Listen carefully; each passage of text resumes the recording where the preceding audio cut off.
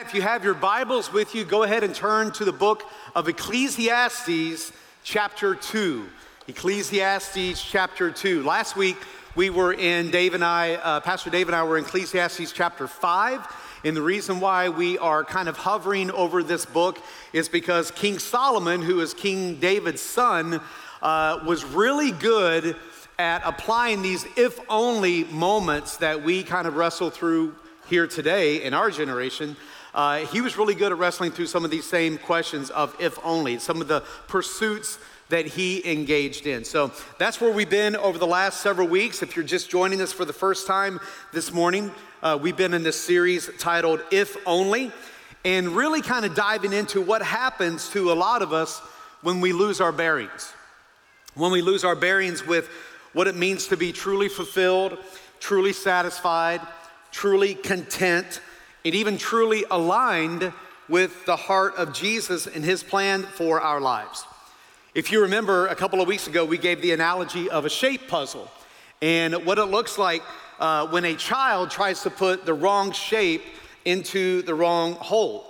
And they try, they're trying to figure it out, and they're getting frustrated. But eventually they figure out, if they have the wrong piece trying to go into the wrong hole, they figure that out, and they say, oh, this one doesn't fit here because it's the wrong shape. So obviously it goes somewhere else. You can't force it if it's not the right one. And we've kind of been discovering some of those things in this series as well, haven't we? All of us, every single one of us, were created and designed by God with a shape in our hearts, a shape in our souls that can only be filled by God with his right shape. And that's the spiritual shape of a cross. We try to squeeze and force relationships into the cross shape, but that doesn't fit. We learned about that in week 1. We try to force our possessions, which was week 2, into that cross shape, but that doesn't seem to fit either.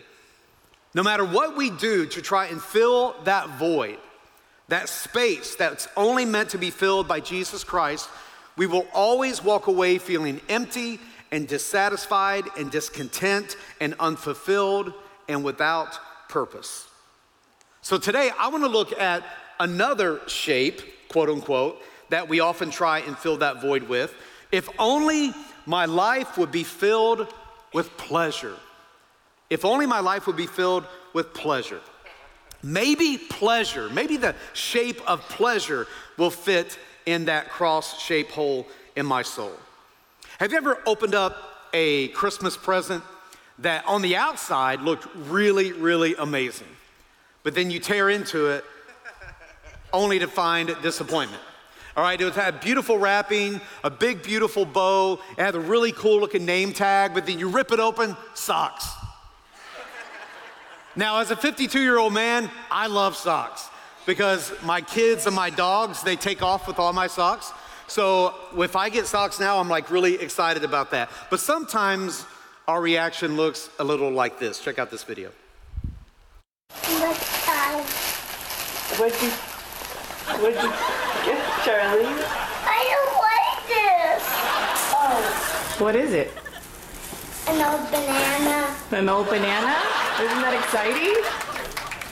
No. What are you doing? Pushing it. Oh, okay. Wow. A battery and an onion. What's wrong? I don't want onion. Did you smell your onion? Here, smell it. Oh, I smelled it. Eggs. Eggs. Open it. A hot dog. What is that? I got a girl activity book with stickers. I'm not a girl. I'm not a boy. I'm not a boy either. The worst present ever. What is this? Marissa, what do you tell me all the time about my cooking? I love it. You love my cooking, so I made you something. Then why is it like, why is it really sandwich stuff like that? You should appreciate her getting us a present, but I didn't know it would be like that. Excitement on the outside, disappointment on the inside. Well, this summer, I picked what I thought was gonna be the perfect watermelon. All right, I'm at Walmart and I'm looking at it and I knocked on it, it sounded good. I looked at the webbing. My daughter Ella taught me how to distinguish between a male and a female, and she said the females are the best ones, Daddy. And so I think, okay, I've got the perfect watermelon. So I take it home, we cut it open, disgusting. I mean, it was like white on the inside. I'm like, okay, it's supposed to be a juicy red, but it was a disgusting watermelon. Now from the outside, it looked great, felt great, gave all the outward indications. But the inside, we do that with people too, don't we? We do that with things, we do that with pleasure. On the outside, things look great, but then on the inside, disappointment. And that happens a lot in life. We go from the highs of expectation to the lows of reality. And in some ways, these experiences are pictures of our pursuit of pleasure. We went to take hold of something that we thought would be so good, and then it fades away. It falls apart. We come up empty once again. Well, here's the big idea for this weekend. The only real pleasure that lasts is the pleasure we discover in our relationship with God. The only real pleasure that lasts is the pleasure we discover in our relationship with God. All other pleasure is temporary and eventually either fades away or falls apart. And that's what King Solomon is telling us here in Ecclesiastes, that he himself tried to take hold of all sorts of different kinds of pleasures in his life.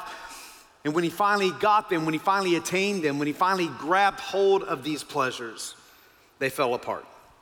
We start in verse 1 and 2 of Ecclesiastes 2. I said to myself, come on, let's try pleasure. Let's look for the good things in life. But I found that this too was meaningless. So I said, laughter is silly. What good does it do to seek pleasure? And then he goes on the journal about his quest to find fulfillment and satisfaction and purpose. Skip down to verse 10. Anything I wanted, I would take. I denied myself no pleasure. I even found great pleasure in hard work, a reward for all my labors. But as I looked at everything I had worked so hard to accomplish, it was all so meaningless, like chasing the wind. There was nothing really worthwhile anywhere. And then he goes on to create this whole list of things that he had done to try and find pleasure. He tried to find pleasure in his accomplishments. He built houses. He planted vineyards. He made gardens and parks and planted trees of all kinds of fruit trees in them. And then he even created reservoirs to come and water all of these trees. Yet none of these accomplishments brought him pleasure that lasted. It was only temporary. He wanted more. He tried to find pleasure in his possessions. He owned herds and flocks, and he hoarded silver and gold and all kinds of treasure, but none of those things brought him pleasure either that lasted. It just slipped through his fingers like chasing the wind. It didn't last. He even tried alcohol and sex and music and the arts, and none of those lasted. It was all temporary. He craved more and more. And at the end of experimenting with all these pursuits to seek pleasure, it's almost as if King Solomon stepped back and just like let out all of this is like chasing the wind. Nothing is satisfying me. Nothing is fulfilling me. Nothing is bringing me joy that's lasting. I'm still feeling empty. Let me say this. The pursuit of pleasure outside of God doesn't bring you happiness. It brings you addiction. Because you keep chasing and chasing and chasing those things that may perhaps bring you pleasure in the moment, may perhaps bring you pleasure for a short season, but eventually will leave you feeling empty. And then you need it again and again and again, and then you're pursuing it alone. It could be alcohol, it could be drugs, it could be online shopping. It's one-nighters with strangers, or the unquenchable urge to constantly be on social media and to keep up and to compare, or it's viewing pornography. And before you know it, your pursuit of pleasure has turned into addiction. The journal of King Solomon in Ecclesiastes is not just some musings of a guy who's bored. He actually has a purpose in telling us about his pursuit and his failure to satisfy, to bring purpose, to bring contentment. And Solomon's desire is actually that we, right now, would find fulfillment in life and wholeness, because he wanted it so badly for himself. And then he became sort of the prototype to kind of wade through all of this and find out what's true and not true, so that you and I could live in wisdom and life as well. So if you're taking notes this weekend, write this down for number one. God designed me to experience pleasure. If you're new with us, the note-taking sheet's on the back of your program. God designed me to experience pleasure. The first, let's just get this out of the way, okay? There's nothing wrong with pleasure. Nothing. In fact, when God created Adam and Eve, he prepared a very special place for them to live, the Garden of Eden. Do you know what the word Eden means? Eden in Hebrew means pleasure. It was heaven on earth, literally called the Garden of Pleasure. So when God created Adam and Eve, he created a place for them to exist and to flourish in pleasure. Psalm 36, King David wrote this: God, your love is so precious. You protect people in the shadow of your wings. They eat the rich food in your house, and you let them drink from your river of pleasure. God loves you so much that he wants to satisfy you. And he wants you to drink from his river of pleasure. So there's nothing wrong with experiencing pleasure in our lives. Look what King David also wrote in chapter 16. You will show me the way of life, granting me the joy of your presence and the pleasures of living with you forever.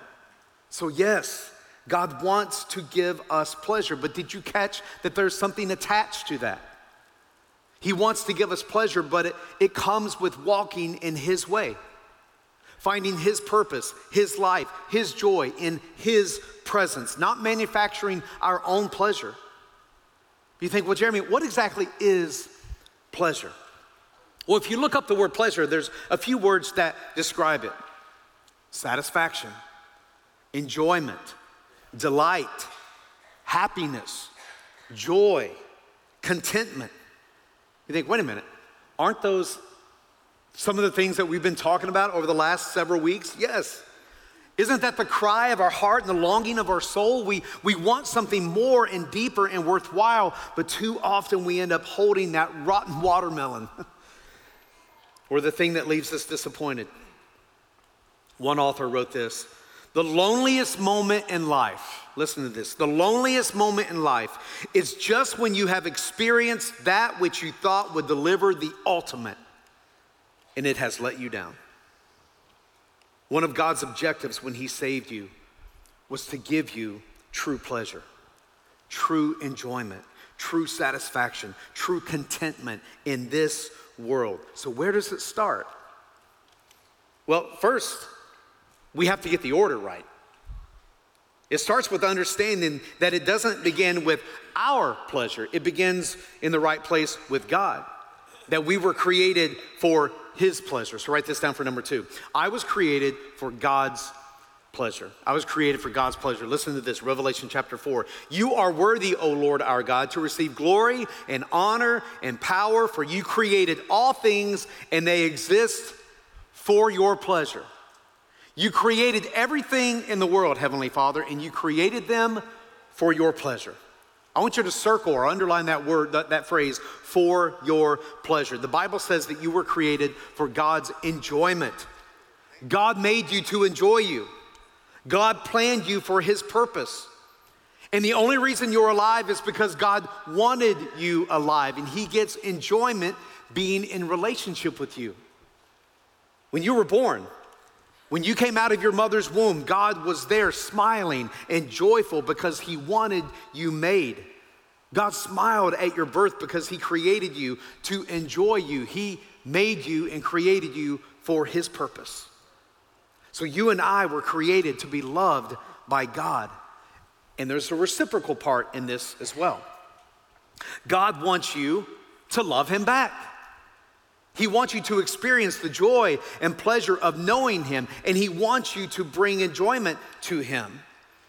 One day Jesus was walking down the street, and the guy came up to him and said, hey, Lord, what's the most important commandment in the scriptures? And Jesus said, okay, I'm going to tell you this, but you have to remember, if you don't get anything else in all of the scriptures that you read, I want you to read and understand and know and let this dig down into your soul.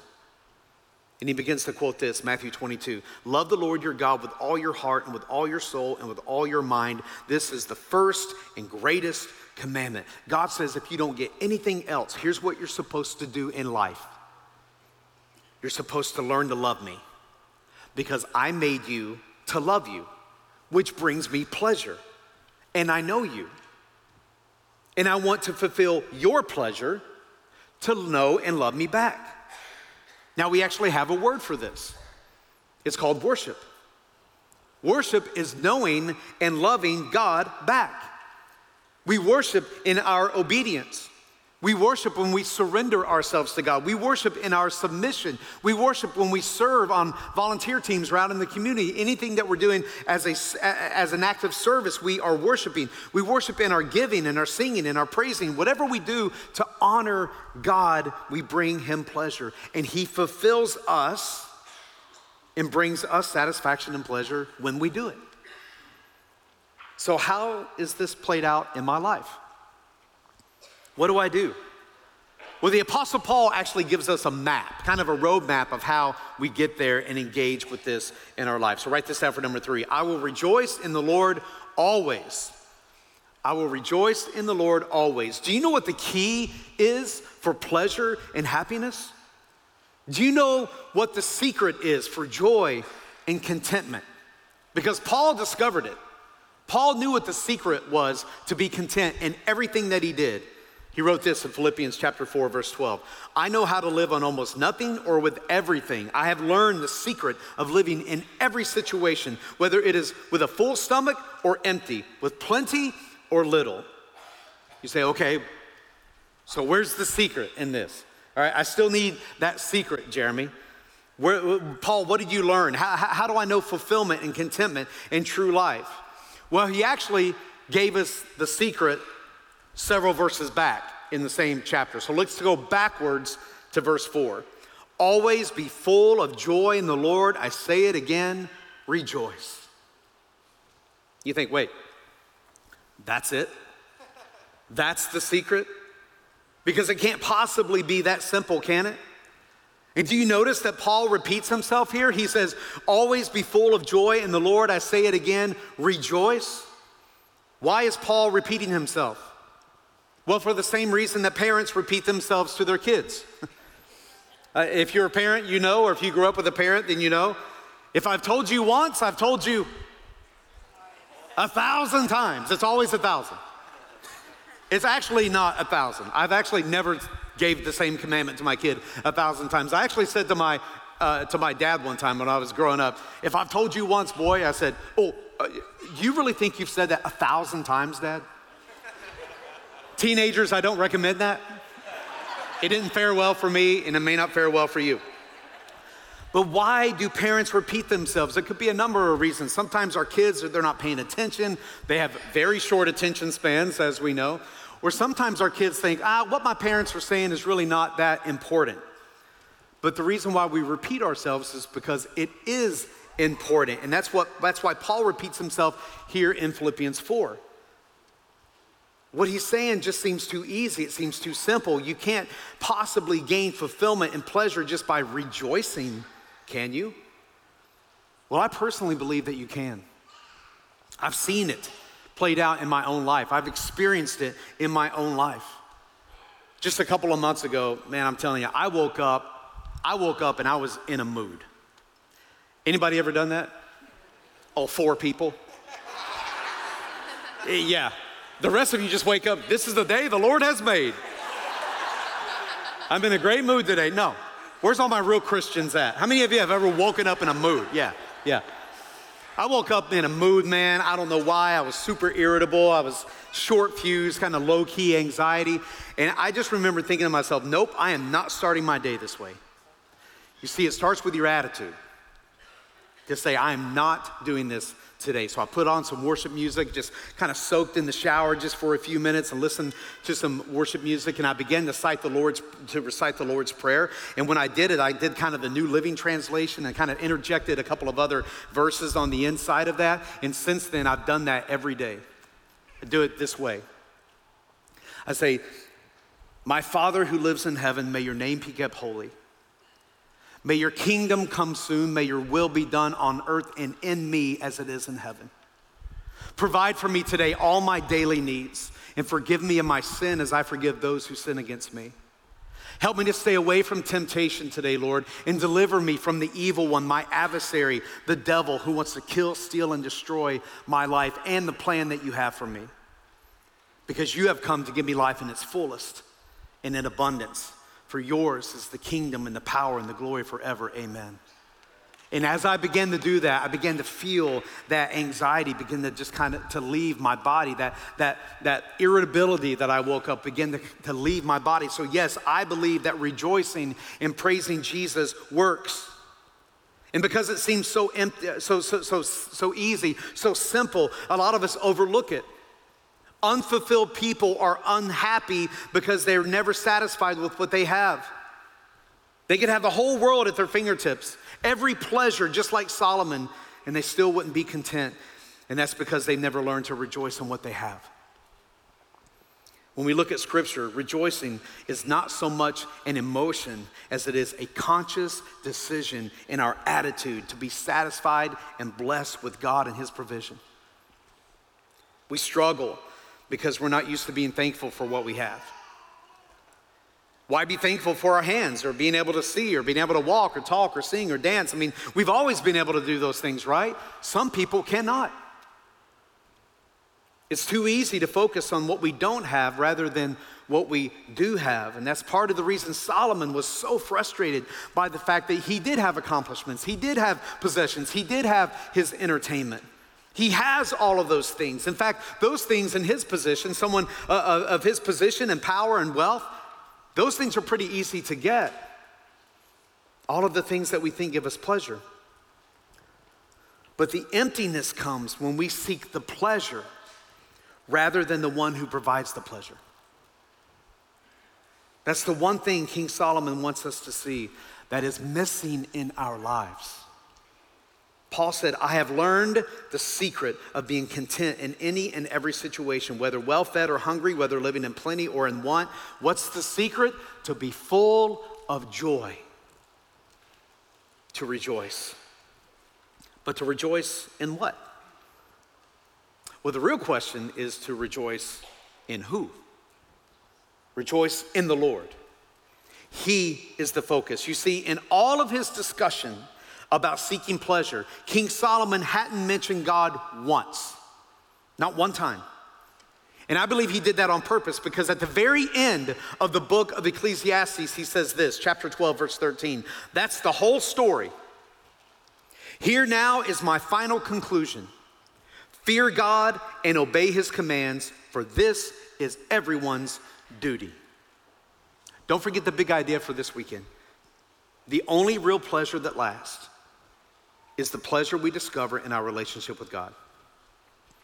Solomon says the final conclusion, the reason everything else seems so empty and so worthless and so boring in life is because you haven't included God in the picture.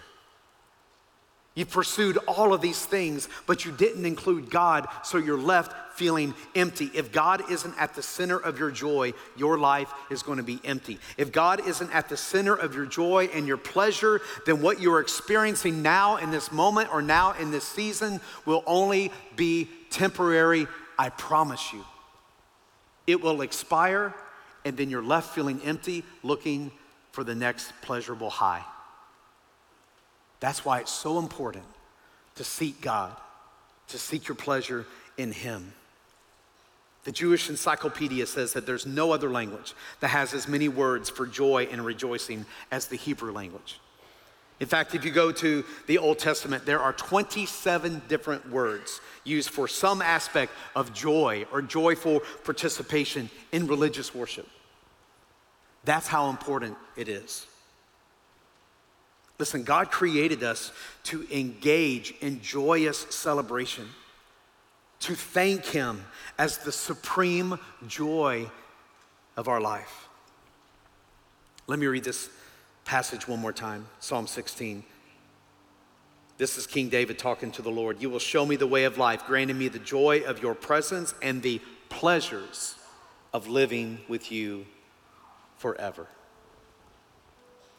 So I'm going to close with 3 challenges that I want you to leave with today. First of all, I just want you to remember the fill-ins for this weekend, that God designed you to experience pleasure, that he created you for his pleasure, and never forget to rejoice in the Lord always, because you have so much to be thankful for. Living in America, we have so much to be thankful for. Instead of seeking and pursuing the things that bring you pleasure, seek and pursue the one who provides the pleasure. So here are some things that you can do this week to kind of change your mindset. Number 1, surround yourself with worship. Whether it's with music, whether it's taking a walk in nature, listening to scripture. I actually listen to scripture more now than I actually read it, because I have such a huge imagination when the author's reading scripture to me, when he's reading the Bible to me. I actually immerse myself sort of in the story, and it means so much more to me. So you can listen. You think, I don't have time to read. When you're in your car, put the YouVersion app on and just listen to scripture. Find other ways to worship by serving and giving, praying. Number 2, so first, surround yourself with worship. Number 2, create a thank God list. Say, these are the things I'm thankful for. When you begin to write that out, it is humbling, all that God has blessed you with. God, I thank you for my spouse, or I thank you for my kids. I thank you for our health. I thank you for my job. I thank you for my home, my vehicles, my faith community, my church, the food in my stomach, the gas in my car. When you begin to write all those things down, God has actually blessed you with a lot of things. Number 3, choose joy daily. Remember, it's a mindset, it's an attitude. Choose joy daily, not to just seek a daily high, but to really go to Jesus to find fulfillment and life and joy. Joy is a choice. So this week, begin to choose to walk in joy and walk in the pleasures of God. So 3 things: surround yourself with worship, create a thank God list, and choose joy on a daily basis. Will you bow your heads with me? Heavenly Father, thank you for finding pleasure in us. We are your creation. We humble ourselves this morning at your feet. We humble ourselves in your presence. And Father, we pray that you will find joy in our worship to you, whether it's with singing, with praising, with serving, with just keeping you first in our lives, Lord, because when you are not in the center of our lives, Lord, the pleasures that we seek can lead to addiction. And so, Father, we keep you at the center of our focus. Lord, we find pleasure in you. We pray that you'll find pleasure in us. Lord, as we go our separate ways today, Lord, we pray, God, that you'll just keep us safe, watch over us, protect us, Lord Jesus.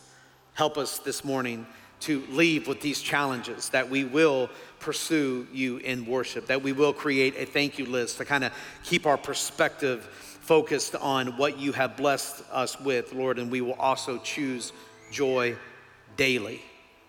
That we will wake up, even if we wake up, Lord, in a mood, Lord, you will begin to change our focus and our perspective to choose joy for that day, Lord, because it will set the tempo for the rest of the day as we engage with your people, Lord, that we can be some sort of example, Lord, of hope and peace and joy in someone else's life.